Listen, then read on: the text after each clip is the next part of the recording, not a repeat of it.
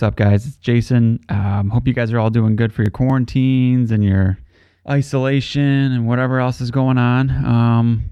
No normal episode today. That should be coming pretty soon, though. Went ahead and did an interview with Phil Tugas of Cathilist, First Fragment, Equipoise, Funebrarum, Eternity's End.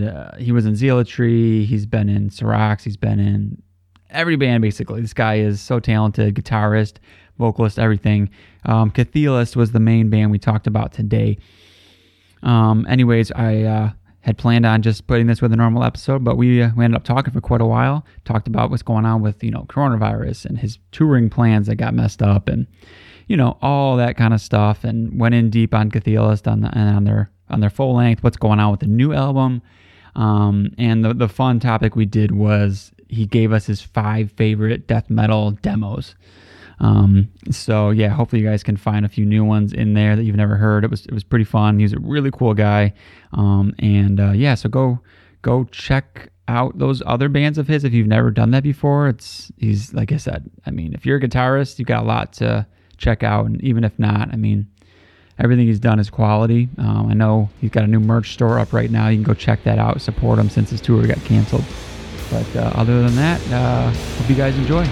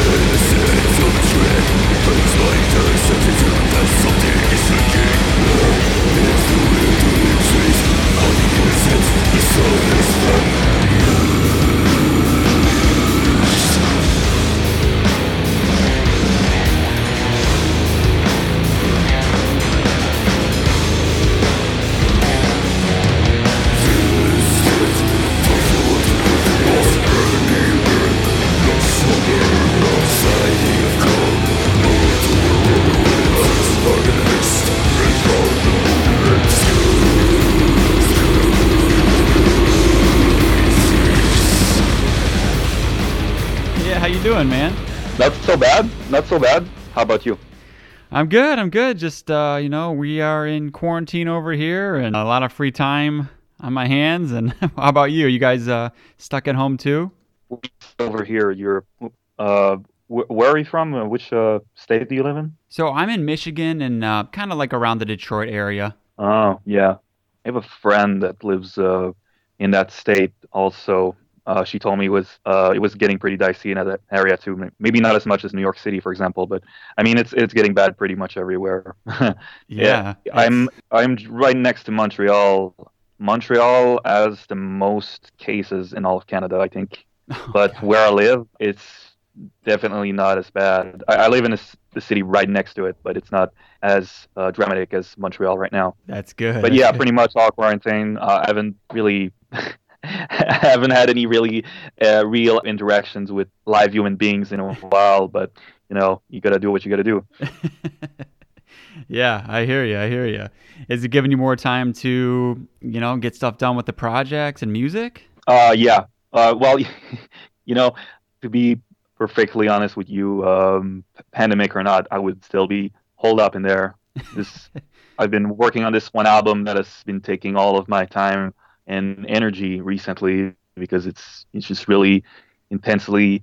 Well, let's just say there's a lot of stuff to record and remember, and to put on record, it takes a long time, a lot of hours. I can spend up to 10 hours a day just working on that one song, So it's just this period right now is very busy, and what's happening right now in the world. It's very demoralizing. But would there not be a pandemic, I would still be in like just in there working my ass off on recordings. But I guess a lot of people have been having more time, so I've been asked to do a lot of guest solos for numerous bands because a lot of people are working on music also, and they want to work with me. So I've been also doing that, doing guest solos here and here. It keeps me busy, gives me a little bit of money also. I Yeah. don't charge much, but it's better than nothing. Right, right, right. That's cool. So, I mean, one of the biggest things I was bummed about, like I said, I was hoping to maybe try and talk to you in person when you came through on the tour, because one of the first stops was going to be Detroit with Cathilist, and I was, pretty excited to see you guys on that. So, how's that affecting things with that having that whole tour canceled? Well, it's obviously it sucks. The main thing about this tour is it was very symbolic. It was the first Tequila tour in over like in 10 years of our existence. Yeah. Supporting a band that inspired us, like since our early beginnings, ever since we started. But you know what? I was disappointed, bummed out about it anymore because there's more at stake right now. Things are. I can't really complain. I'm a very privileged, lucky person. Uh, People like all around the world are, losing their jobs or dying pretty much. So I mean, I'm not gonna sit there and just complain. Well, I actually have it pretty easy compared to these people. You know what I mean? It's not the end of the world. It's we're bummed about it for sure, but it's not the end of the world. We're gonna postpone it, and hopefully the positive aspect of it all is that we're gonna postpone it, and actually will leave us even more time to promote when we come back. So I mean, it's not. There were a few financial losses, but nothing overly dramatic. And again, I cannot complain because that's literally nothing to what other people are facing right now in their personal lives. Yeah, yeah. Is there any way to like help the band? Like, can people buy merch that you had, set up for the tour or anything like that? By the time you'll be promoting this podcast, we'll have a merch store open with Pyre Press. I think they're from Pittsburgh. We'll have all the merch we intended to print. It's going to be sold through them online. So obviously, it sucks for Canadian customers to pay a little bit more, but I don't really have the main merch store I was in contact with in my city, Longueuil, is they're still printing merch, but they completely stopped selling merch online. Like they closed their merch store. I mean, before the pandemic and all. But so I mean, the first place I was recommended was Pyre Press, and that's gonna be through them. We're gonna have four T-shirt designs, one long sleeve, some patches as well. So people who have been meaning to a lot of people have been wanting us to have a merch store for a while, and so all these people will have a chance to support us and rock out the List shirts in their quarantine spaces. Yeah, So yeah. yeah, that's gonna be pretty. Like I said, by the time you'll post this podcast, it's gonna be up for people. I'm gonna post it everywhere in my on my social media accounts and all that. Okay, that's cool. That's good. At least it won't go to waste. Hopefully, people will. I'm sure they'll jump on it because I know I haven't seen much merch in the past for you guys, so that'll be cool. Yeah, I'm stoked about that. I mean, I'm expecting a lot of people to order these shirts, but at the same time, like I said, we're going through tough times. People, especially in America, which is the hardest hit by this virus, a lot of people are suffering financially. So I don't expect to be able to, I love it's cool that people want to support us, but people if they don't have money to do so because people in your country are more affected than us. So it's. But like I said, I expect this sell to go well, regardless of that. Yeah, that's cool. Yep, you're right. It's going to be a challenge for people, but we'll see. Hopefully, we can pull through it, soon, and everybody will still have a little bit of money in their pockets and get back to normal. But I was curious. Oh no, go ahead. Sorry. No, I already forgot what I was going to say. Well, I was just going to say with the tour with Ripakulu, I mean, that's such a cool lineup and with Nucleus as well. I mean, how did you get that set up? I mean, Ripakulu from Finland, that's such a legendary band and it's just such a cool tour. Who got this together? Well, it was Gatekeeper Productions. Gatekeeper Productions is ran by Alissa Degani. She's been a close friend of mine for a few years. I don't want to brag, but we dated for a while, and we always like kept showing each other bands, always like older bands and stuff, and we were always like showing each other death metal bands and stuff. And I went by, I was like, you know this band, right, Ripikulu? And she was, yeah, I'm familiar with them. And I was like, yeah, if Cthulhu was to tour one day, that would be one of the bands I would tour with. And she mostly books black metal stuff. I'm not really into black metal, but she always posts like she always promotes like really obscure bands, and she always brings like really like bands that haven't played often in North America. She like, for example, Mortuary Drape in North America in 2015.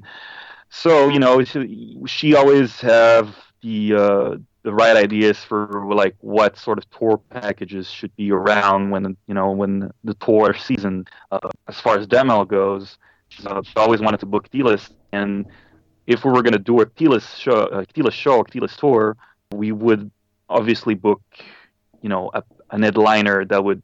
There would not be a lot of headlining bands that would fit with us, but Ripikulu would be one of them.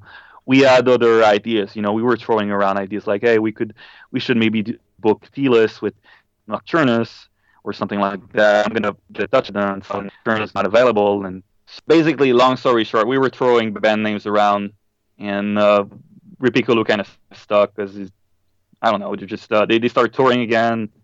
So it's like, okay, we're gonna have a death doom metal band, a death metal band with some doom elements, aka us, and Nucleus, which is full on weird ass death metal. And it was just like all bands are different, but they all have a little bit of common at the same time, and that's the right kind of bill in my opinion. And a three band bill is the perfect thing to do. I think more than three is often overkill. I've done tours with more than three bands. I mean, three is the perfect number in my opinion. Not to mention in the US, promoters seem to have the sick idea to put like 1 million opening bands before the tour package. So it's like, it's horrible. It's like, oh yeah, we're going to put, it's horrible. Like why do people do this? I mean, I understand they want to boost ticket sales, but it's, I don't understand. They don't do that in Europe. When I toured with Finubrarum this last summer, it was just like galvanized us. 2 bands. It's perfect. That was perfect. Just 2 bands. There were a few nights we had a local opener. Just one though. The only night we had more than one opening bands, it was a disaster. The running times were delayed by like an hour because the opening bands played like an hour each. But yeah, no. Coming back to Cthulhu, it was just like the perfect conditions, the perfect booking. Like I said, Alissa and I, we've known each other for a while, so we knew exactly. We spoke each other's language, so it's like, yeah, it's easier to just prepare something in those conditions when you know each other and you know exactly what to do. So she hooked us up with a driver. Hotels were booked. We had European conditions touring conditions in the US are. I won't go off on that, but in Europe, I've done only 2 tours in Europe, but it's completely different from Canada. For example, you have catering every night. You have showers in every venue. You have, it's in Alyssa. She knows how to get the bands. She worked with the right conditions, so she hooked us up with European conditions. So catering every show, place to sleep every night, not just like crashing at people's houses all the time, etc. So everything was booked solid, everything was ready to go. But like I said, when shit hits the fan, you cannot, you can't.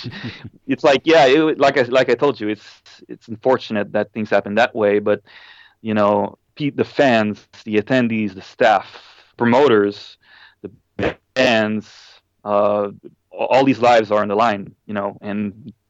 Yeah, I'm glad the laws kind of prevented the shows from happening, because it sucks, but at the same time, it would have put people's life in danger because of that, and we have to think about that for anything else.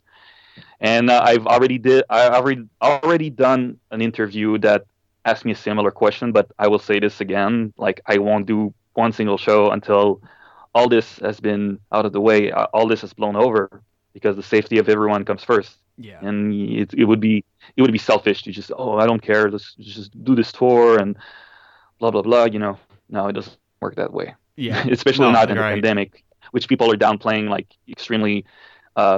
People are still downplaying it, like, as of right now in April. So yeah. Enough of that. Yeah, I hear you. So all right, well, like I said. Well, I think I told you. I mean, I've followed a lot of your projects. I mean, I everything you do is awesome. Cathelis is my favorite, definitely. It's just the full length.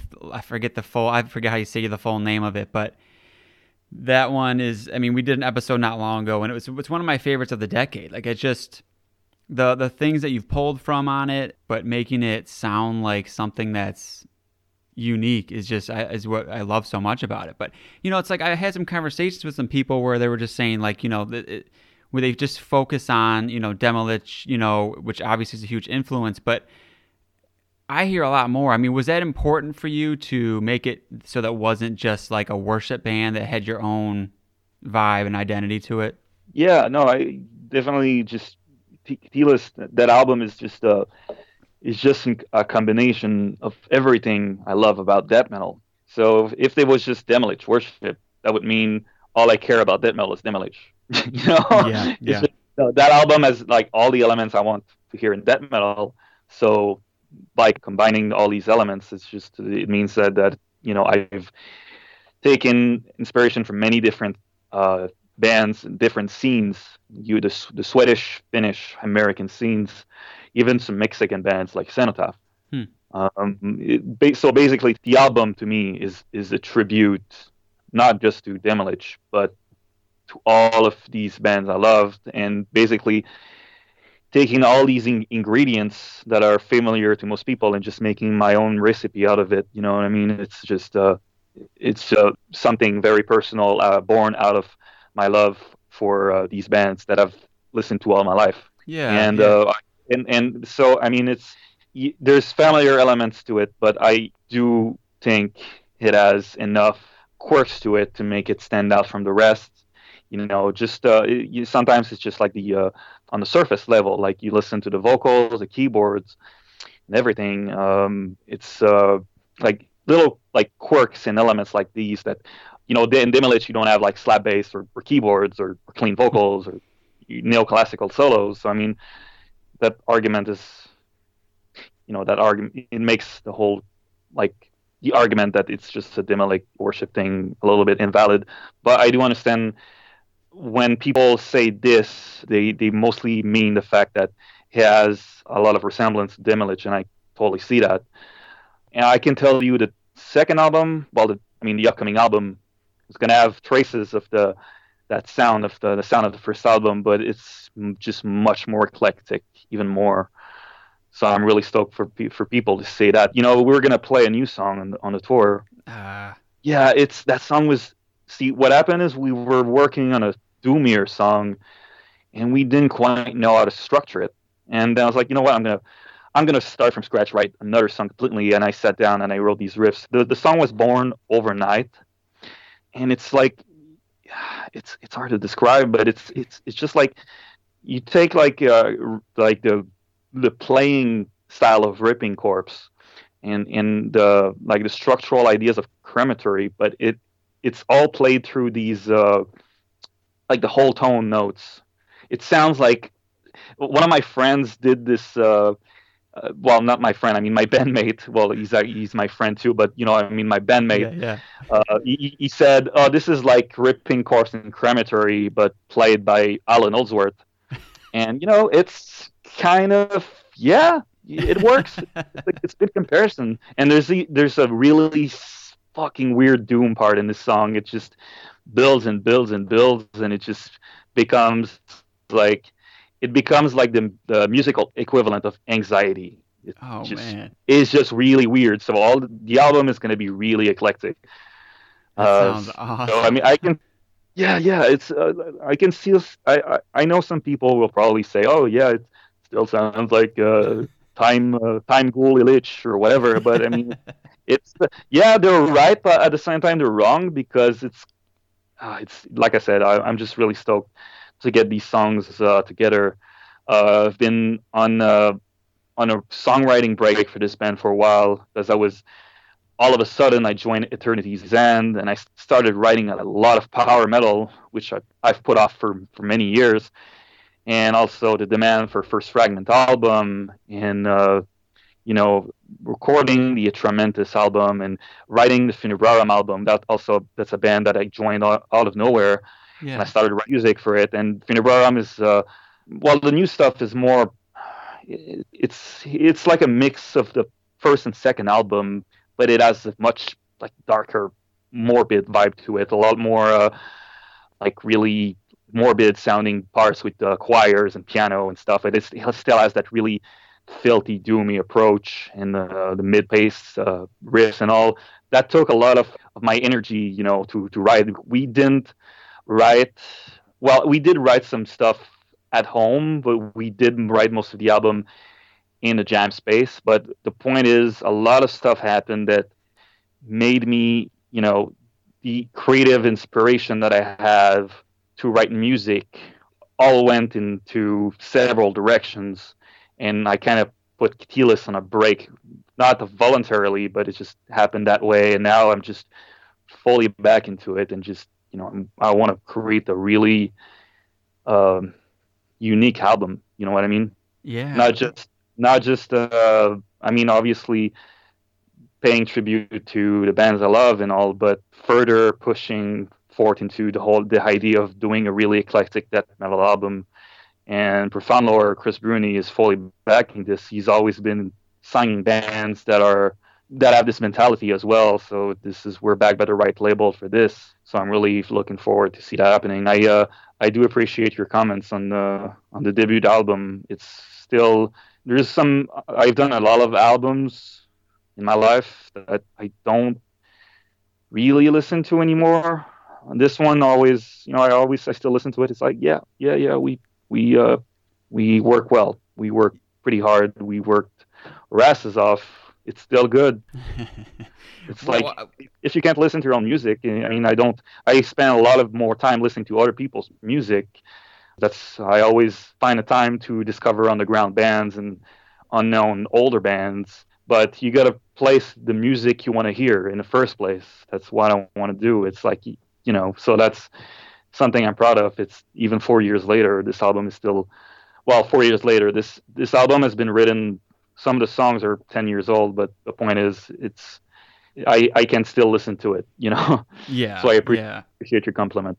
Well, I was gonna say too, man. Like one of the things that impressed me was reading and seeing how much of the album you did yourself, especially the demo. I know you had said you were gonna have a vocalist, and then you ended up without it. You jumped on vocals. You did the bass for a lot of the full length. I mean, did you have any history with either of those things before? I mean, I'm sure you had to have with the bass. I mean, that bass is phenomenal in that album. I mean, but what's your background with the vocals and the bass? Vocals, I discovered I was able to do death metal vocals when my vocalist and one of my former bands asked me to do backing vocals live. I tried it up. It was it was not very good, but it was it was a beginning. I had to start somewhere. He discovered how that signature Cthulist throat sound. So the vocalists we had bailed. And I was like, I got to do the vocals. And I think a week before I was going to head to my friend's house where we're going to record the demo, I was hanging out with my friends in the park. And we were listening to music. He had a speaker thing that it's a Bluetooth thing that connects to his iPod. And we, were listening to like Cacophony and like heavy metal and stuff. They're not that much into heavy metal, but they always had an eclectic taste. And some death metal comes up, and my friend starts doing these like pig squeals. It's like, and he's like, it's like he nailed pig squeals, and I'm like, this style of vocal kind of sucks. It's like that war kind of stuff. He's like, yeah, you should try it, and I'm like, yeah, okay, I'm gonna try to do pig squeals, like doing inhaled vocals, but it's like this weird sound came from my mouth, like.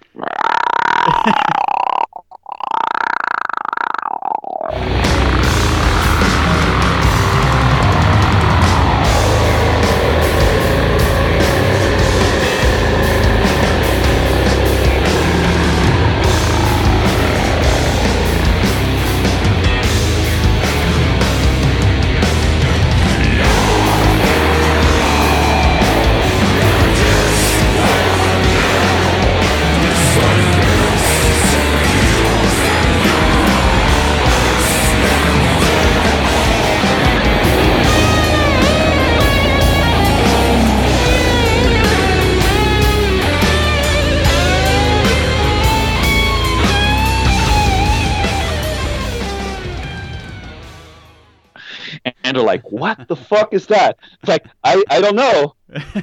I don't know. I've never. It's like, awesome. What? Dude, it's like, I can't. I've never.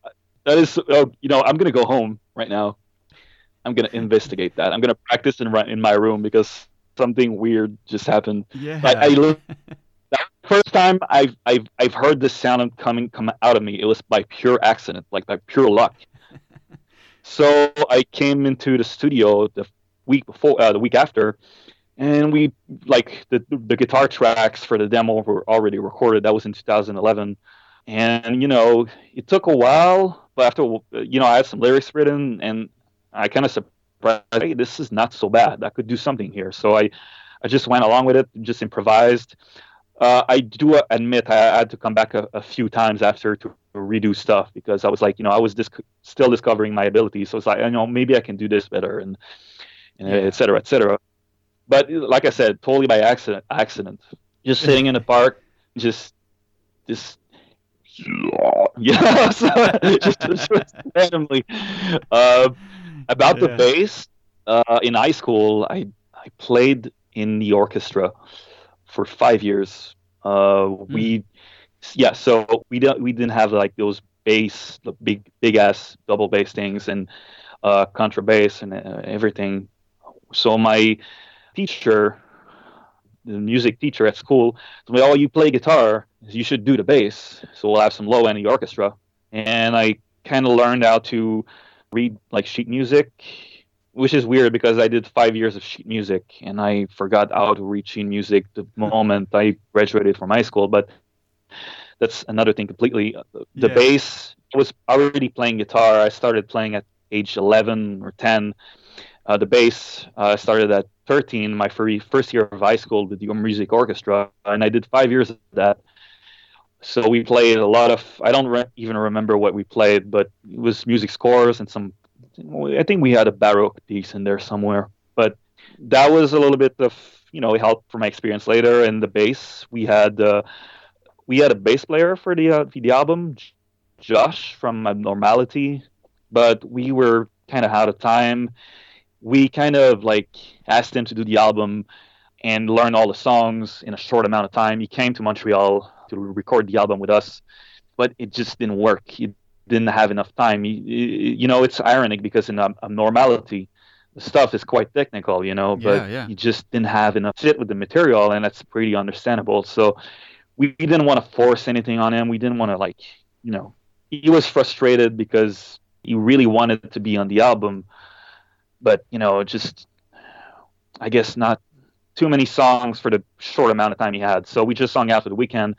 He went back to the U.S. and it's like, we're just gonna Claude, the guitarist from Cthulhu, his roommate had a 6-string bass, so we tuned it like a guitar. Claude would go he would go work at the same time I would leave work, and I had to go to his place and record the bass, not knowing how to use Reaper.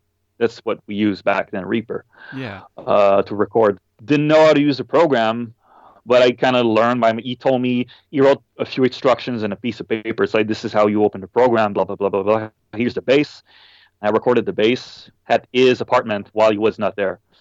It was we put ourselves a deadline. We had to send everything to Greg of Esoteric before, I don't remember the day, but it's like, it was really stressful. I had just started this new job and asked them for time off right at the beginning, and they were like, okay, sure. I was really surprised by that, and I used that to just track the bass as fast as I could, just sitting there. I did all the songs except White Spawn and one or two riffs, scriptures, and he did that, but the rest was me. And it's like, I'm gonna throw some slap bass, It's like, yeah, I love Atheist. I love bands like Atheist, and back then I had just discovered this band called Violent Dirge. I don't remember where they're from, but they have this demo called Elapse, which is just really fast, old school death metal with crazy slap bass. That was before Cryptopsy, by the way. Just to tell you how forward thinking they were, So I had that in mind. So I'm going to put some crazy slap bass in there. I didn't think of the impact it would have later, all the memes that erupted from that after. But it was just it adds really so much to it, though, man. It makes it sound, it gives it a slimy feel, and it gives a whole nother vibe to some of those songs. I mean, especially what's it called, Voices. I forget the full name of the song, but it's like, man, the bass is my favorite part of that thing.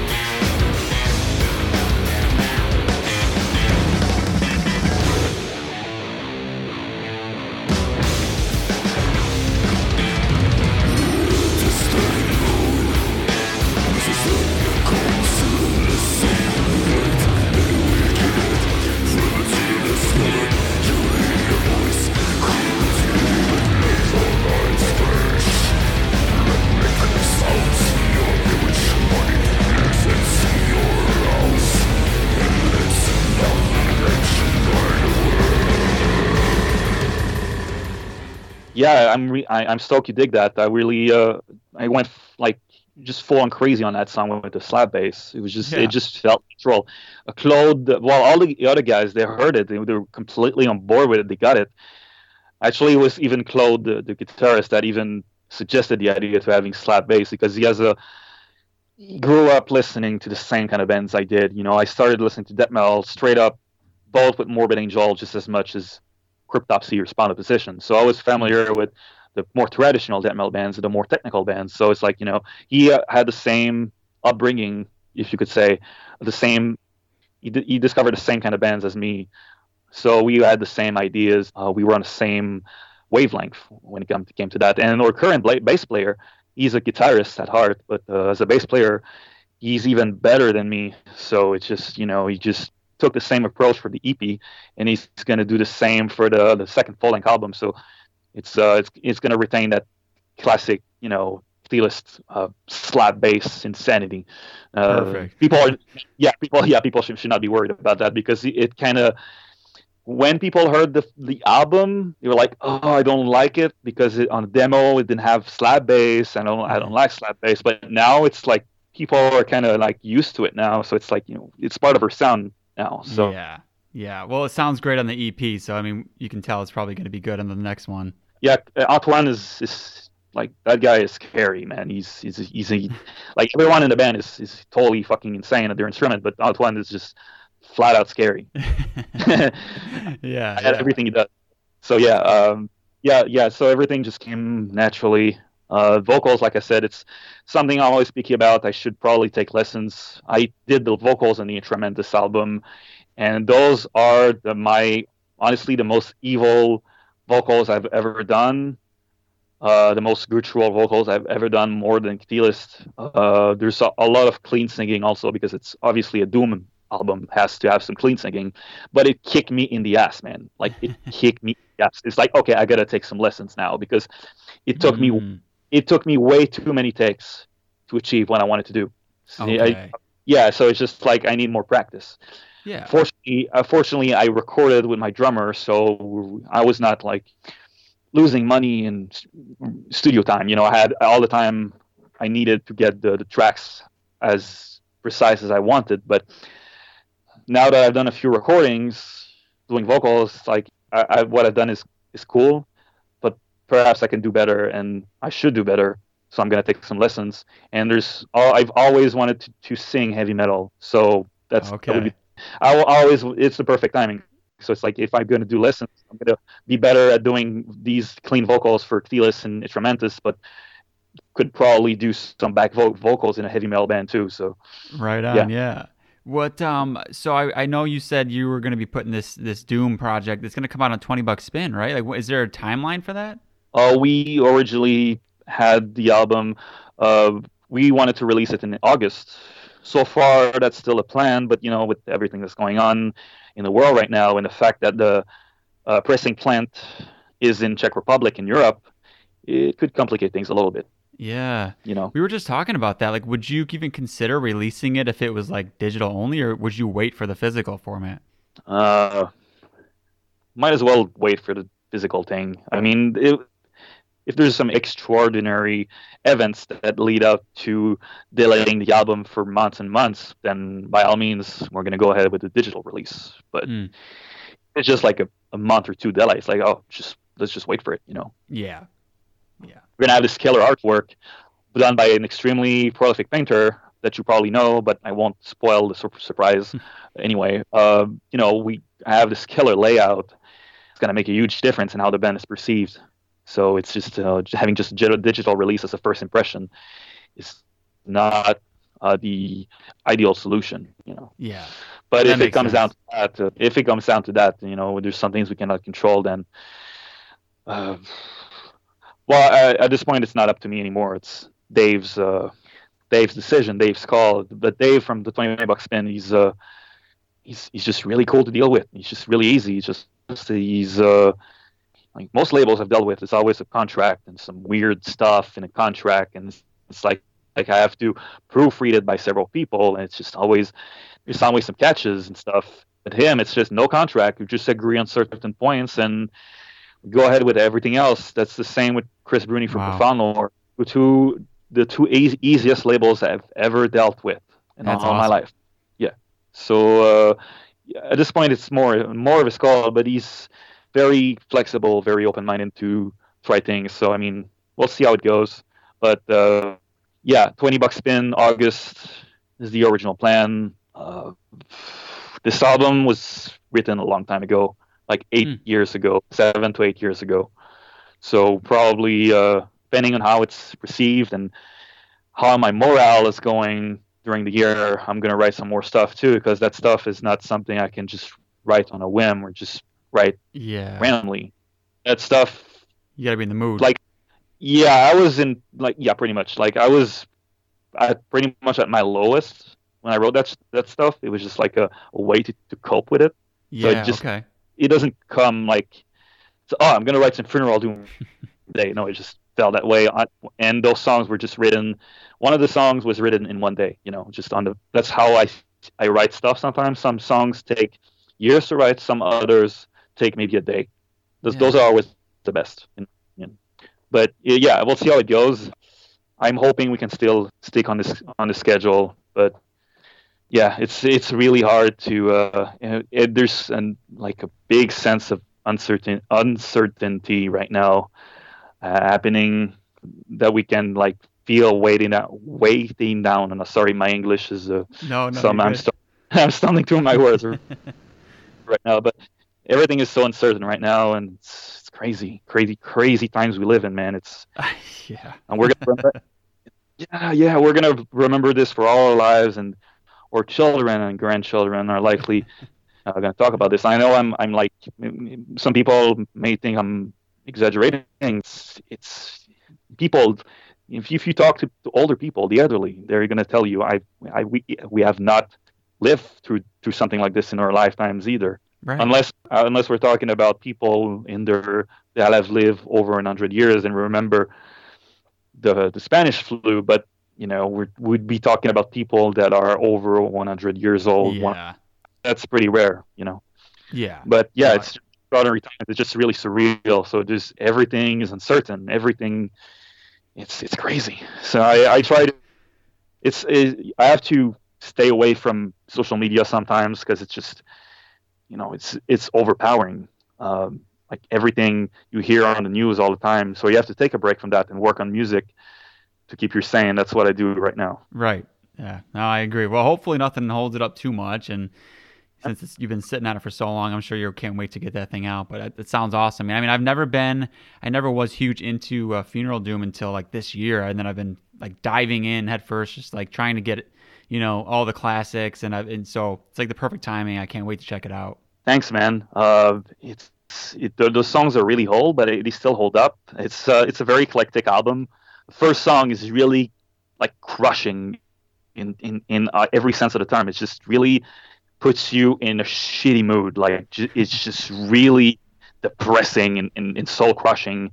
And the riffs are much more like heavier than the last song. The last song is more like it's just really sad. Like it completely changed the atmosphere. It's more like winter-esque. Not the band, but like there's a feel of like you listen to it and you feel cold.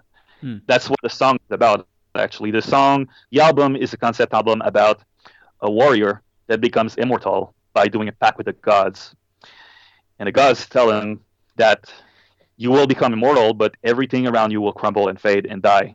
And you will live through it. And there's nothing you will be able to do about that. You will see everything you've ever known, everyone you've ever known die. And you're going to live through it. And you're going to live with that for the rest of your time. For eternity. And there's all sorts of events happening during the course of the album, of course, but that's just gist of it. And the utter despair of the character, what he's experiencing, like he wakes up from a long sleep and he goes outside and everything is just a wasteland of ice. Everything is frozen. Everything is buried under like miles of ice. And he's just the only being left alive on the planet. The sun is dead.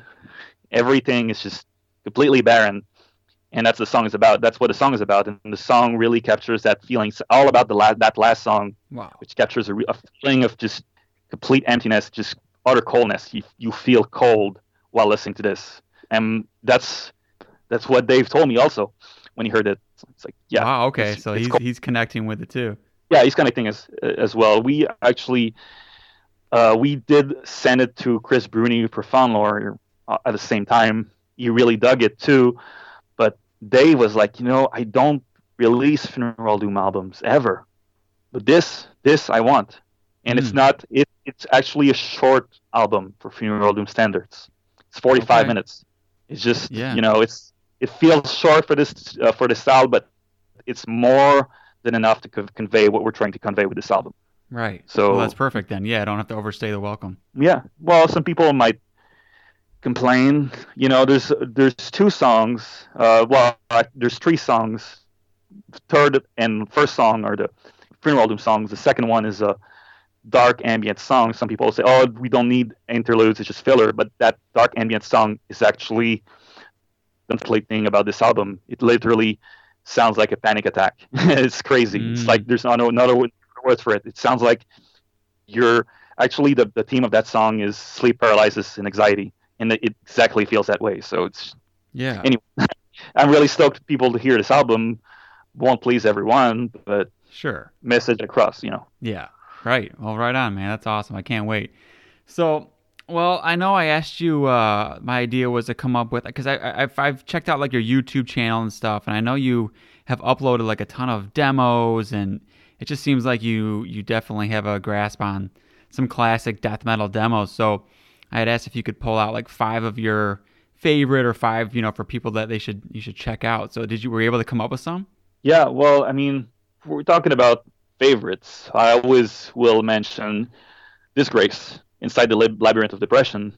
This demo is just an oddity, man. It's just none of the riffs are normal on this demo. It's just completely like it's Demilich level of weird, but it has that almost punk-like vibe to it. I don't know how to explain it. Really unique stuff.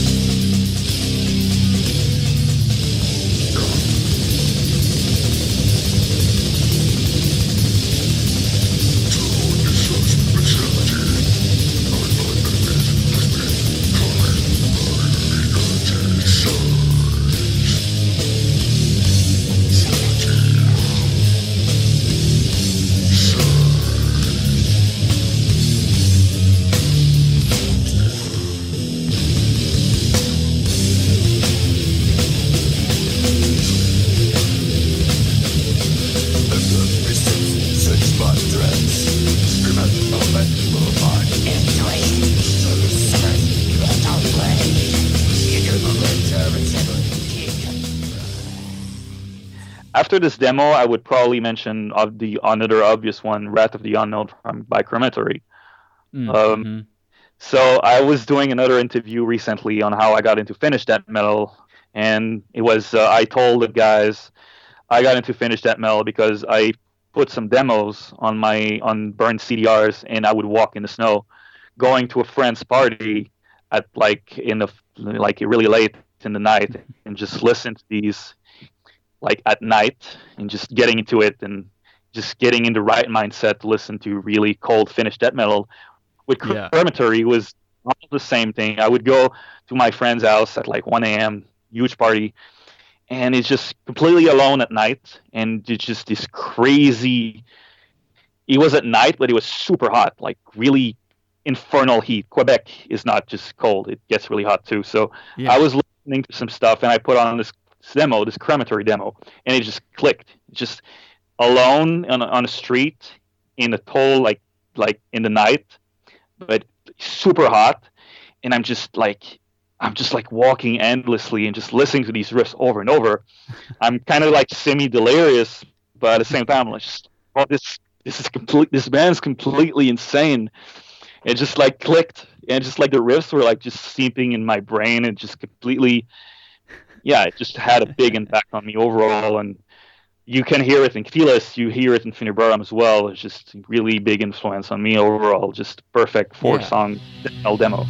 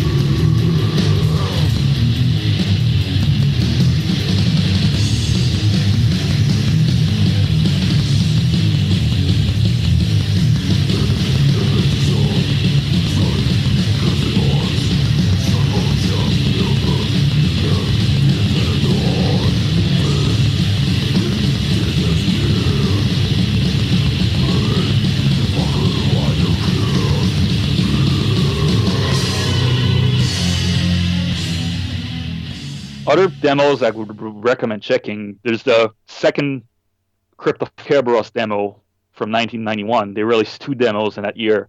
The What was the second name again? demo, Crypt of Kerberos from Got it. Sweden. Okay. Yeah, they released 2 demos in 1991, but the second one they released in 1991, it has everything I love about death metal. It has really crushing riffs, grooves, and everything. After that, actually 2 years after, they turned into the power metal, death metal hybrid on their album World of Myths, which I really like. But it has none of the crushing elements of the demos, so they're tuned real low. They just it's like Voltrower with really shreddy solos. It's really good. Wow. Okay, I got to check it out. Yeah. They have a 7-inch also, just a white 7-inch, 2 songs. It's the best 7-inch I've ever heard in death metal. It has the really crushing snare tone and just insanely. I think the guitarist was like 17 on this when he recorded that. It's the best, some of the best solos I've ever heard in death metal ever. And the riffs are just, they just completely crush your face.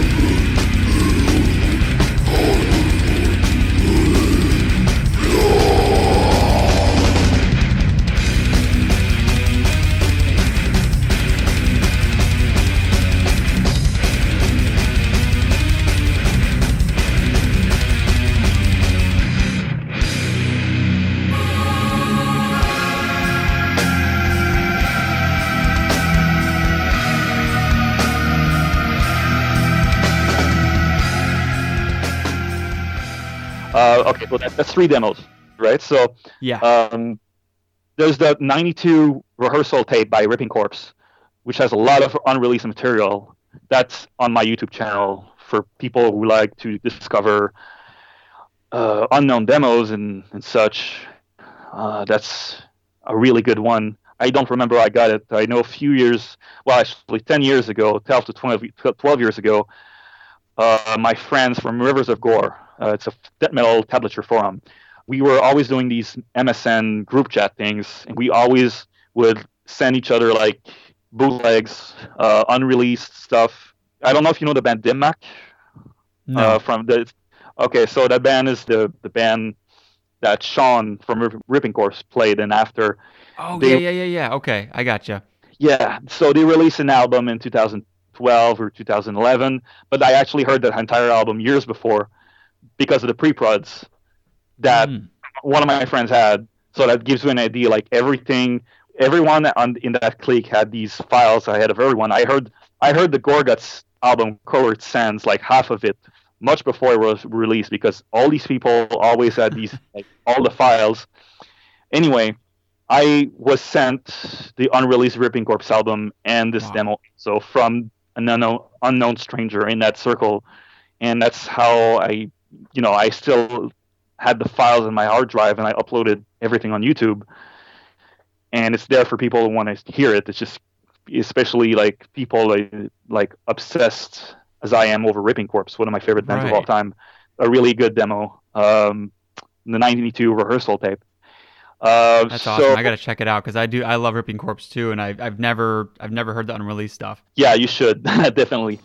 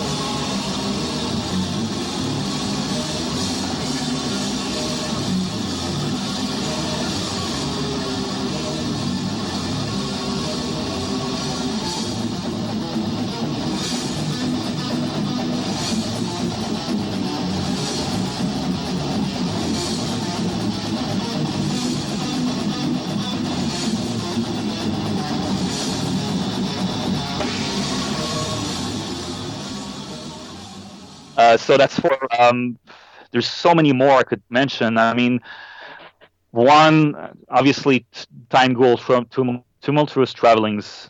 That demo changed my life for sure. Yeah, Uh, yeah.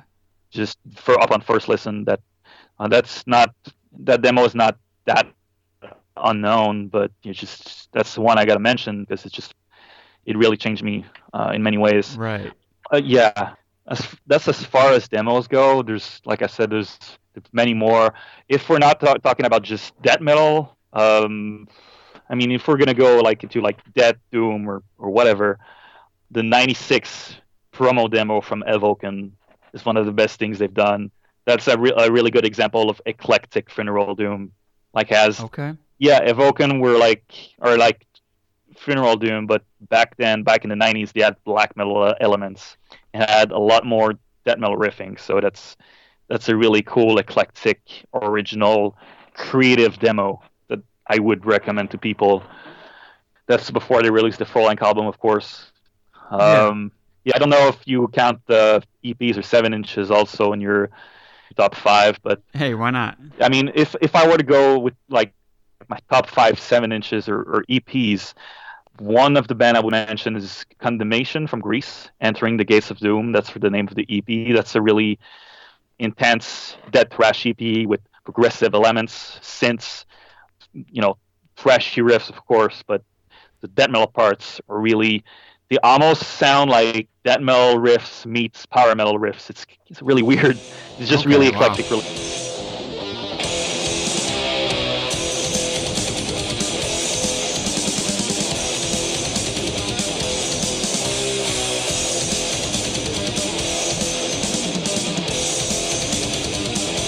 One start of burning hell, eternal place, hell on earth, bubble life, everything that's done. Destroy the world, killing one, or killing all. The tone is not yours to make. Raise the sky, the flaming lights, the side battle, not fade. Rolling thunder and cock of life, missing, cry and scream. Looking back on simpler days, your reality is my dream. Killing one, or killing all. The choice is not yours to make. Raise the sky, the flaming lights, the side battle, not fade. Not fade.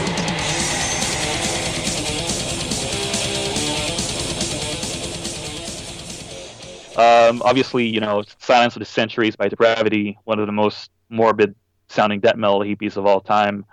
Yeah. Travesty by Morgan. That's one of the best 7-inches. It's just really crushing death metal. I already mentioned the Crypt of Kerberos 7-inch.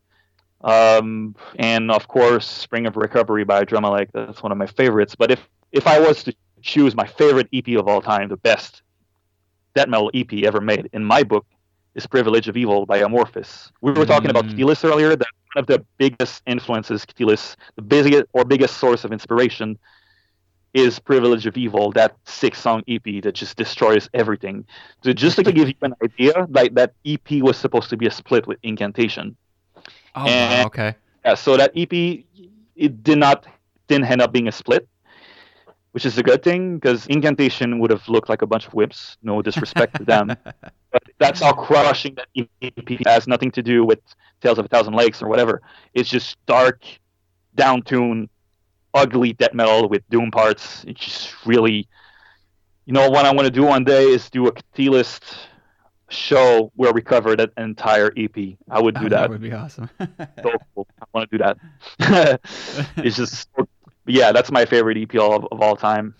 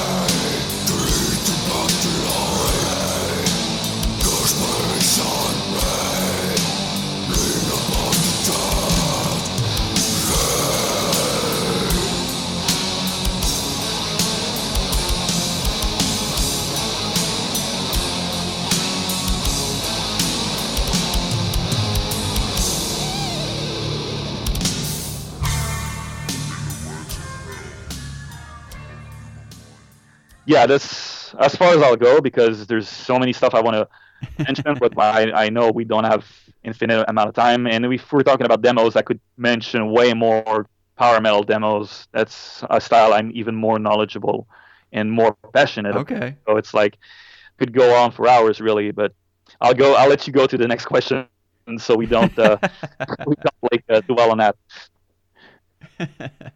Well, okay, yeah. So I guess I'll try and kind of wrap it up here, but you've been in so many projects, and obviously we're not going to get to them all, but one I was kind of curious about that I don't see getting mentioned as much as I think it should. Well, two, I mean, Cosmic Atrophy should get mentioned more, but Zealotry I wanted to ask about. Sure. I know you're not in the band anymore, but you played on a couple of their albums, and I just think, one, what was it that drew you to that band that you decided you did want to work with them? And two, I mean, what the hell is the idea behind some of the writing techniques? Because listening to that, especially that last album, I've spent a lot of time on it. And at first, it didn't click with me. But then after listening to it more, it's like things start sticking out more. And I'm listening to what both guitars are doing. Something. It's like you have two different things going on in each ear that are, following a similar line. But I just am so obsessed with trying to figure out what's going on with all the different parts, man. It's just so complicated, but in a good way.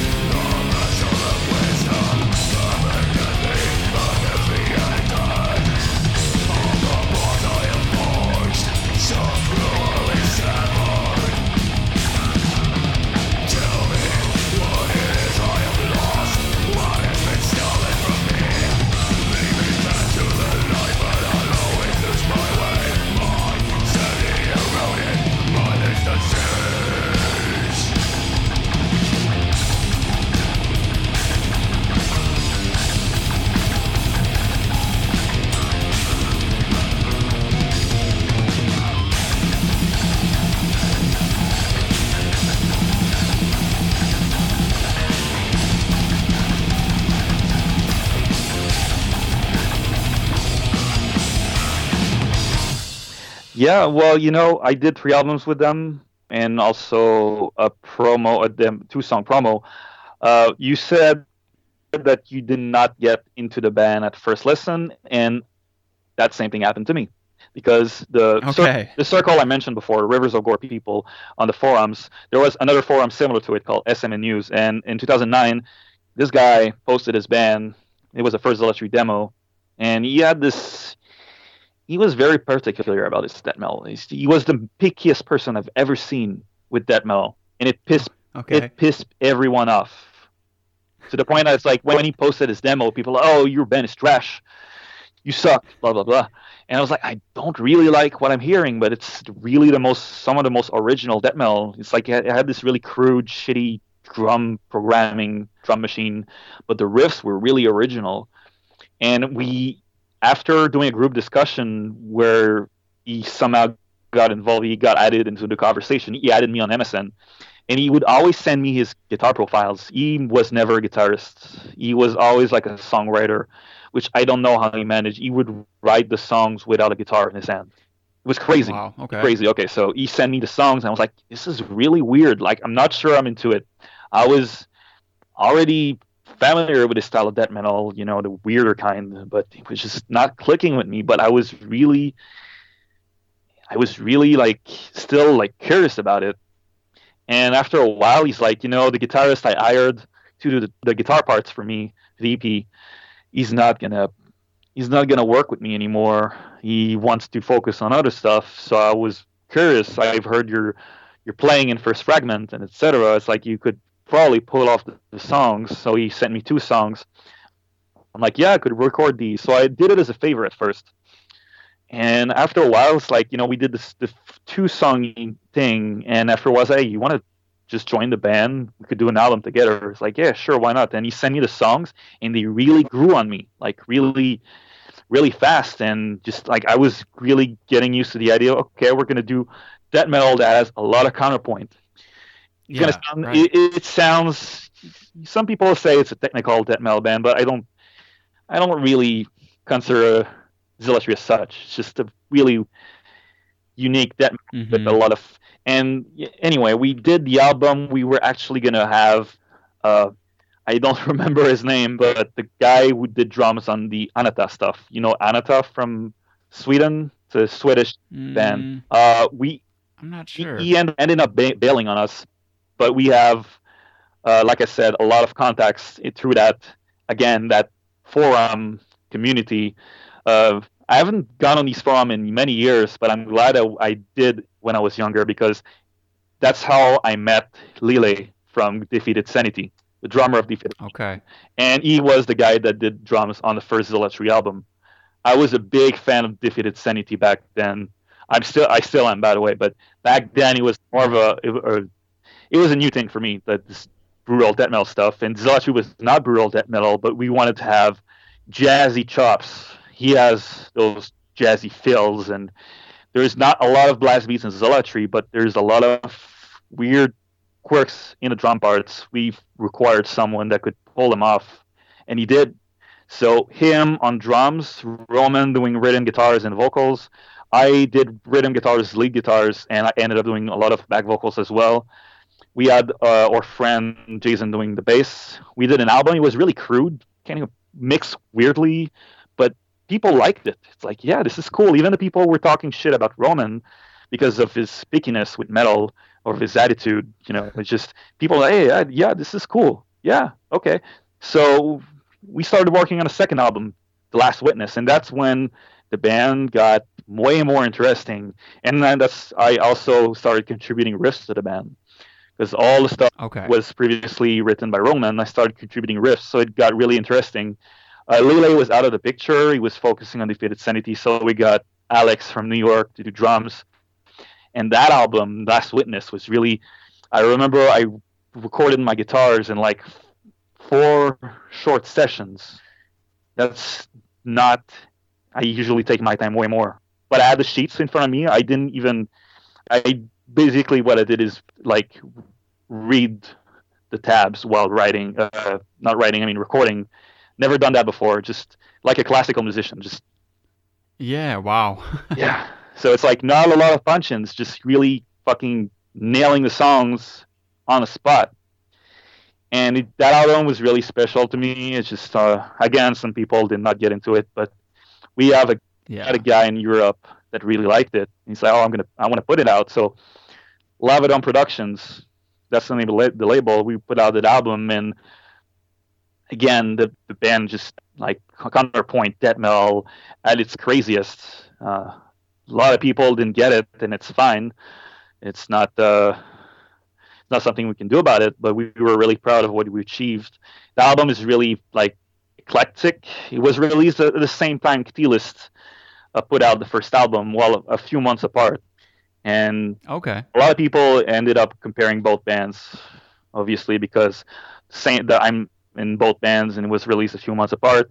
Some people, I prefer Catalyst, some others, I prefer Zealotry, but I don't care. I like both. So, and so the album you mentioned, the one you listened to, that's when we Roman took a break from guitar, decided to just do vocals, but he would still be writing the songs. I would still end up writing some parts here and here. Actually, one of the parts of the song on the album is I wrote for a band called Benchful, which I was in from 2011, 2014, and I wrote a lot of riffs for them. Like a lot of the grooves you hear on the song Voice Font by Catalyst was meant for them, but they didn't really feel strongly about those riffs, so I kept them for Catalyst. Another section I wrote rather, they didn't feel strongly about it either, so I kept it for Zealotry. A lot of riffs actually were written for another band before I reworked them and included it on the third Zealotry album. So it had much more of a feeling of familiarity this time around. And we decided to go for, we still had this counterpoint approach, of course, but we really wanted to channel like the whole Floridian scene, like Brutality and Monstrosity, Eulogy, all these bands, and mix it up with some, Roman is all crazy about like the sentenced albums, like especially North Premiere. And first At the Gates album, The Red and the Sky is Ours, so there's a little bit of that as well. And I said, all the solo work thus far has been really weird and experimental, but this time I'm going to do something a little bit more conventional. So I took influence from a lot of the US power metal bands like Jag Panzer. And it's like, I'm going to go like put some really intensely shreddy solos over this death metal stuff. And it worked out well, in my opinion. So what you've heard of this album is, I think, my favorite album of all three. Has the best performances. It's more focused. It's better produced. I think I have more of a soft spot for the composition on the second album, but I think I left the band on a good note. It's like I want to focus on other bands and stuff, but we ended up doing a really cool album that, like you said, a lot of people do not talk about it, and it's fine. I think the style of death metal is made for people who are specifically into this sub genre of death metal, and it's them and them only. I don't expect people. And it's not the trendy thing right now either. It's not modern sounding technical death metal. It's not simple, caveman type. Yeah. I mean, it's not. I'm not saying this out of pretension. I'm not saying people don't like it because they don't get it. It's like, no, it's like they're not into that style of death metal. It's fine. It's just I like the point. It's all over the place, and I understand people will not be into it as much as me, and that's totally fine. But what we did on these albums is for those people who are into these kind of bands, and they understand what we're trying to do. Even people who I've seen some semi-negative reviews of it, and even those who were like not digging that much, they still understood what we were trying to do, and it's like they respected it. So but yes. I'm glad I got into it. I'm hoping other people will. Don't get me wrong. I've heard other people talking about it and everything. It just seems like it should get a little bit more, maybe a little more attention. I totally agree. I'm not sure what the band is going to do now. I think Roman is going to take a break from writing death metal, which is fine. We should always take a break sometime. But the guy who replaced me, Ray, is absurdly good. Like its band Garroted is really good. You should check it out. It's really good. US Okay. death metal, really good. So with this guy, like doing my parts now and replacing me, I'm not like worried in the slightest, to be honest with you. Right. Yeah. And Okay. Well, awesome. yeah, Awesome. you mentioned Cosmic Atrophy. Uh, Yeah. all I can say is that Corey is a total freak. He's just one of the smartest guys I've ever worked with. Just completely, really imaginative person with a lot of crazy ideas. He just asked me out of the blue to join Cosmic Atrophy on Metal Archives, completely out of random. And I always was a fan of Cosmic Atrophy, even before I started T-List in 2010. So it's like, yeah, I want to do it, and I wanted to experiment a lot, uh, doing like crazy sounds on the guitar, and he allowed me to do some vocal parts, which I'm grateful for. He really wanted me to share this project with him, his project with me, rather. So really Yeah. grateful for that. It's cool that you got a chance to check it out, and if you dug it, I'm glad you did, because I admit it's not an album that is easy to get into, but I appreciate the compliment. It's I think it's a really unique album, not for everyone again.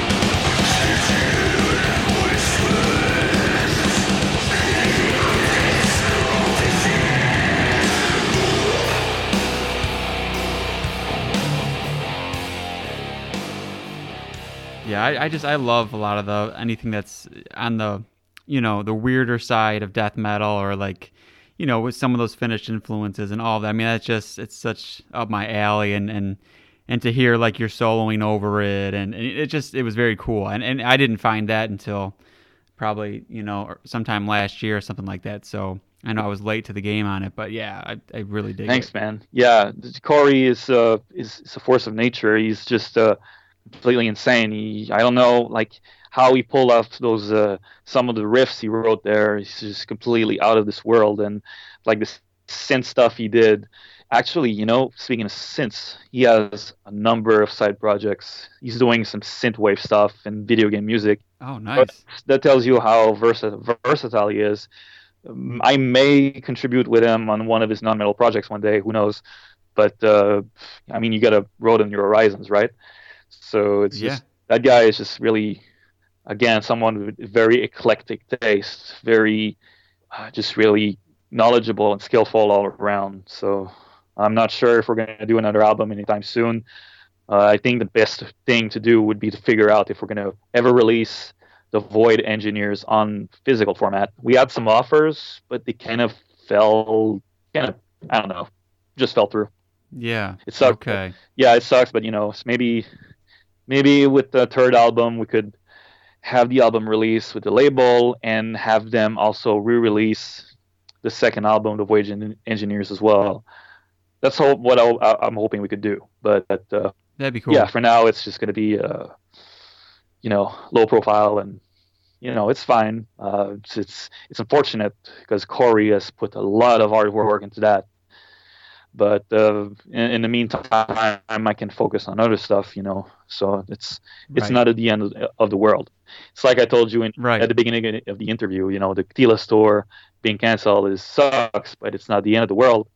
What is there's some other stuff happening in the world right now that puts everything into perspective. It's going to be all right. It's going to storm I hear us, you. and everything we've postponed will be resumed. And while I'm sitting at home, I'm gonna use that time to work on more music. A lot of albums being written. Yeah.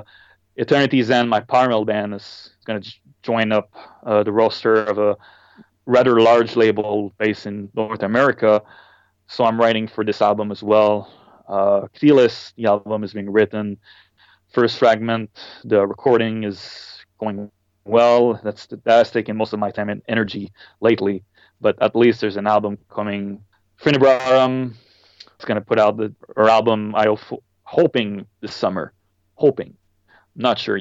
Okay. I'm not sure. But the album is. I've said it to people before just to tease them. But that album has the best drum sound I've heard on a death metal record in so long, because it's just. Okay. Yeah, it's just the guy who produced it. He's been working on mixes. He's been doing this for 40 years. He started with rock bands. He worked with Bon Jovi. He worked with a lot of those guys. He worked with Raping Corpse. He worked with Disma, Evoken, Dimac. He's just all over the place. He gave us the best production a death metal band could ask for. So I'm really stoked because the material is very strong, dark, crushing. The production is the most magnificent death metal production I've heard in a while. And I know it sounds pretentious, but I listen. I was a fan of this band for 10 years before joining them, like full on fan. And Yeah. if I heard this album come out, that would be wow. The wait was worth 11 years. It was worth 11 years to hear this album. So I'm really proud of that. I'm just really proud. I can't wait to hear it, man. You make it sound like it's going to be awesome. I'm really proud of it. It's just really good. I think it's. Some people won't play it as much as the early material. That's totally fine because the early material is fucking unbeatable for sure. But what we did is a mix, the best out of both worlds of the two albums before. So I'm hoping people will dig it as much as I did. If not, that's fine. But I feel strongly about this release. Tremendous album is going to come out around the same time. If things are not postponed for an entire year, there's other stuff I'm working on also behind the scenes that I can't really say much about. But just tell you, I'm using the support, like this time alone, to work on as many things as possible while I have still time to do so. So that's that's awesome. That's definitely the way to do it. Yeah, that's one of the positive things to out of this horrible mess. But no, it's just I gotta stay a little bit productive, and if not on my own material, I'll do some guest solos, guest work, session stuff. And I think I'm gonna start even doing tabs for people. People who do not want to go through the painful process of learning stuff by ear. They can just do it, and I've done so for a person that I know through another person that I know that asked me to tab a song by ear for a band he was going to audition with, and I did so, and I'm probably going to offer that to people as well. Okay, that's a good idea. I started doing that 9 years ago, and it paid off because when I did the Funibrarum tour this summer, I was asked by Demilich to play a song with them on stage. And I saw that on YouTube, man. Yeah, and the song, we obviously revised the song backstage, which was a really surreal experience. But I was already familiar with some of the riffs because of my back then. I tabbed a lot of death metal bands, including a lot of Finnish death metal bands, including Demilich. I was already familiar with how the riffs work for that song, so it wasn't an impossible task because I can tab stuff by ear with relative ease now after years of doing so. Funebrara, I tab all the songs by ear before auditioning for the band. Many other bands I did the same thing too. So it's probably, I might as well offer that service as well for people who have less patience than me to do so, and I could just do it for them for an extremely cheap price. And it's a good way to pass the time and make a little bit. Yeah, that's cool, man. And learn a little something on the way. Exactly. Well, cool, man. I mean, thanks again. I can't wait for all these projects. I know you already listed most of them. So, I mean, if anyone out there hasn't checked out your stuff, you can make a fun day out of just going through the discography, and you get a good variety of styles. And I mean, even the power metal, which I don't even listen to, I fucking love. So it's all quality stuff for anyone who hasn't checked it all out. So yeah, man, really, really appreciate it, dude. And I can't wait to see all this new stuff that's coming out. Awesome. Thank you very much.